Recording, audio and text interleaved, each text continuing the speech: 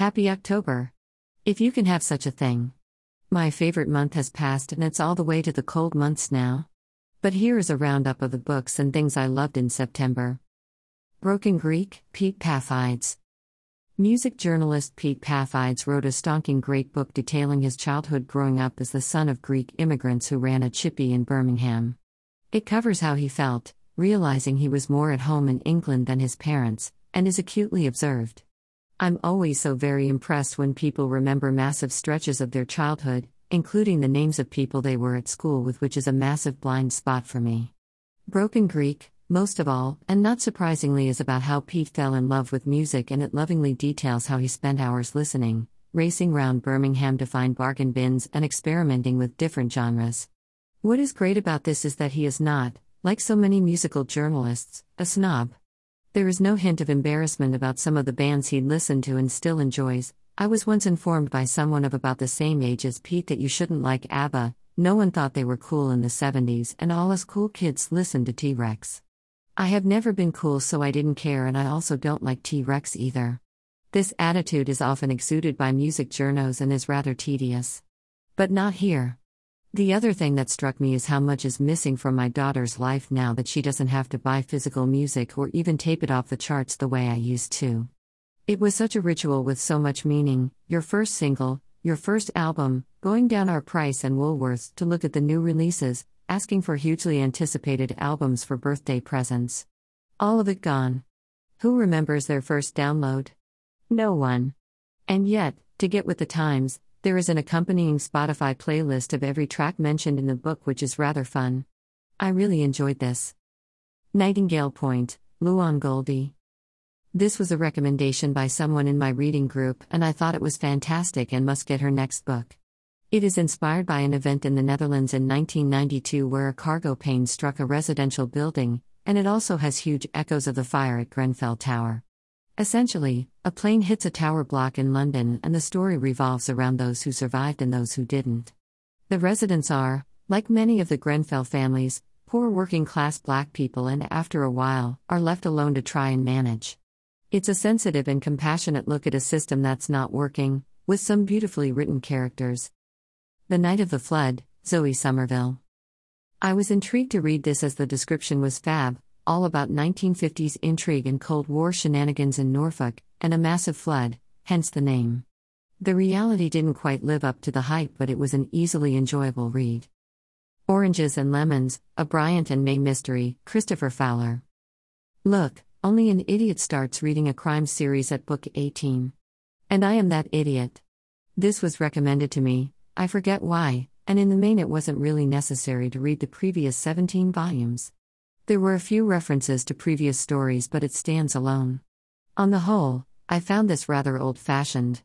It seems to be out of fashion to have a fiendishly plotted crime book with puzzles and convoluted explanations these days, as there was in crime novels of yore, Christie, Conan Doyle, etc., and on the whole, it's not something I've missed. But the Bryant and May series, on the evidence of this book at least, appear to celebrate old-fashioned things. This is essentially crime for Telegraph readers. Arthur Bryant is a shambolic old man with pockets of odd foodstuffs and a brain full of obscure knowledge who shuffles about the book moaning about anything vaguely modern. I don't know if Fowler's intention is to poke fun at the modern world or at people who can't adjust. Perhaps some people might find it amusing, but it grows tired quite quickly. Old blokes unable to use a smartphone and sniffing mistrust at young people, etc. It's tedious. The book is well written, but I doubt I'll go back and fill in the gaps. The Vanishing Half by Britt Bennett. This was the reading group choice for September, and I thought it could have been very good, but on the whole was just alright. I wanted to like it. She's an excellent writer, and I will go and read her first novel, which looks thinner and is perhaps more tightly structured. This is the story of twins, Desiree and Stella, who grow up in a small backwater American town in the Deep South, a town that prides itself on its black citizens not being very dark, presumably to try and avoid trouble, and yet, the twins' father is lynched anyway. When they grow up, the girls leave and Stella runs off to pass as white, marrying a rich man and living in California, while Desiree marries a very dark man and, when she leaves him for beating her, she brings her very dark-skinned daughter back to the town with her. The book then tries to explore the different paths each twin took, but I felt there was way too much packed into this, and not enough time left to properly delve into the ideas. I loved Desiree's daughter's character and her relationship with her boyfriend, and I wanted to know more about all the characters, but I didn't feel we quite got there. A shame, as the book was massively hyped, and she's clearly a good writer. All the Lives We Ever Lived, Catherine Smith. This was an odd book.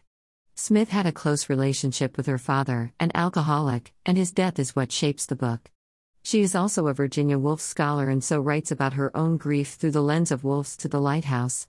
To the Lighthouse is Woolf's homage to her mother Julia, who died when Virginia was young, and to the childhood holidays she spent in Cornwall. Smith tries very hard to make it relevant to her own grief, by pulling out sections and giving insight into each, before then talking about her own experience, but it doesn't quite work for me. The two instances, while interesting, are not the same, which I guess tells you all you need to know about the nature of bereavement. I liked reading it. Again, another good writer. Homegoing, Yaa Gyasi. There is always a danger when reviewing a book about slavery that it turns into one of those white person finally realizes that slavery was awful tropes. However, what a book this is. I bought it on publication when it received a load of acclaim, and then predictably, it has taken me 4 years to get round to reading it. It is an astonishing debut, so assured, and covers a huge stretch of time in trying to show the ongoing impact of the slave trade. Each chapter is given to a character going through a generation each time, so that the narrative begins with the British slave trade in Ghana and ends in the present day. The characters form two family arcs, descendants of two sisters, one snatched into slavery and the other married off to a British trader, and how their families' lives are indelibly stained by the far-reaching consequences of slavery. Brilliant. Moments of pleasure. Not one but 2 TV programs this month. I don't watch a lot of TV, but both Alma's Not Normal on BBC Two and Only Murders in the Building on Disney Plus have been really enjoyable binge watches this month. Alma's Not Normal is a masterpiece of character writing and has some glorious moments of dark humor. Only Murders hasn't finished yet, so I'm waiting for the next installment to drop next Tuesday, but has Steve Martin, Martin Short and Selena Gomez as amateur sleuths trying to solve a murder and launch a podcast when someone in their apartment block in New York is killed. It's got a good line in sardonic humor and some cracking guest stars, including Sting, Tina Fey and the splendid Nathan Lane. I went to the theater this month. I originally booked the tickets in January 2020 and the dates had been rearranged so many times that when the theater emailed with the tickets enclosed, it was a genuine surprise. Anyway, I watched Six. The musical, girl power about Henry VIII's wives, and I loved it. All of it, even the extortionate price of a tonic water. Newsletter news. I set up a newsletter this month and I'd love it if you wanted to sign up to receive it. You'll be receiving all kinds of top tips about writing with a day job and a family, some reading and writing well-being advice and resources, and all kinds of fun. You can sign up at this link, https://landing.mailerlite.com/webforms/landing/p4e5v9. Tell your friends.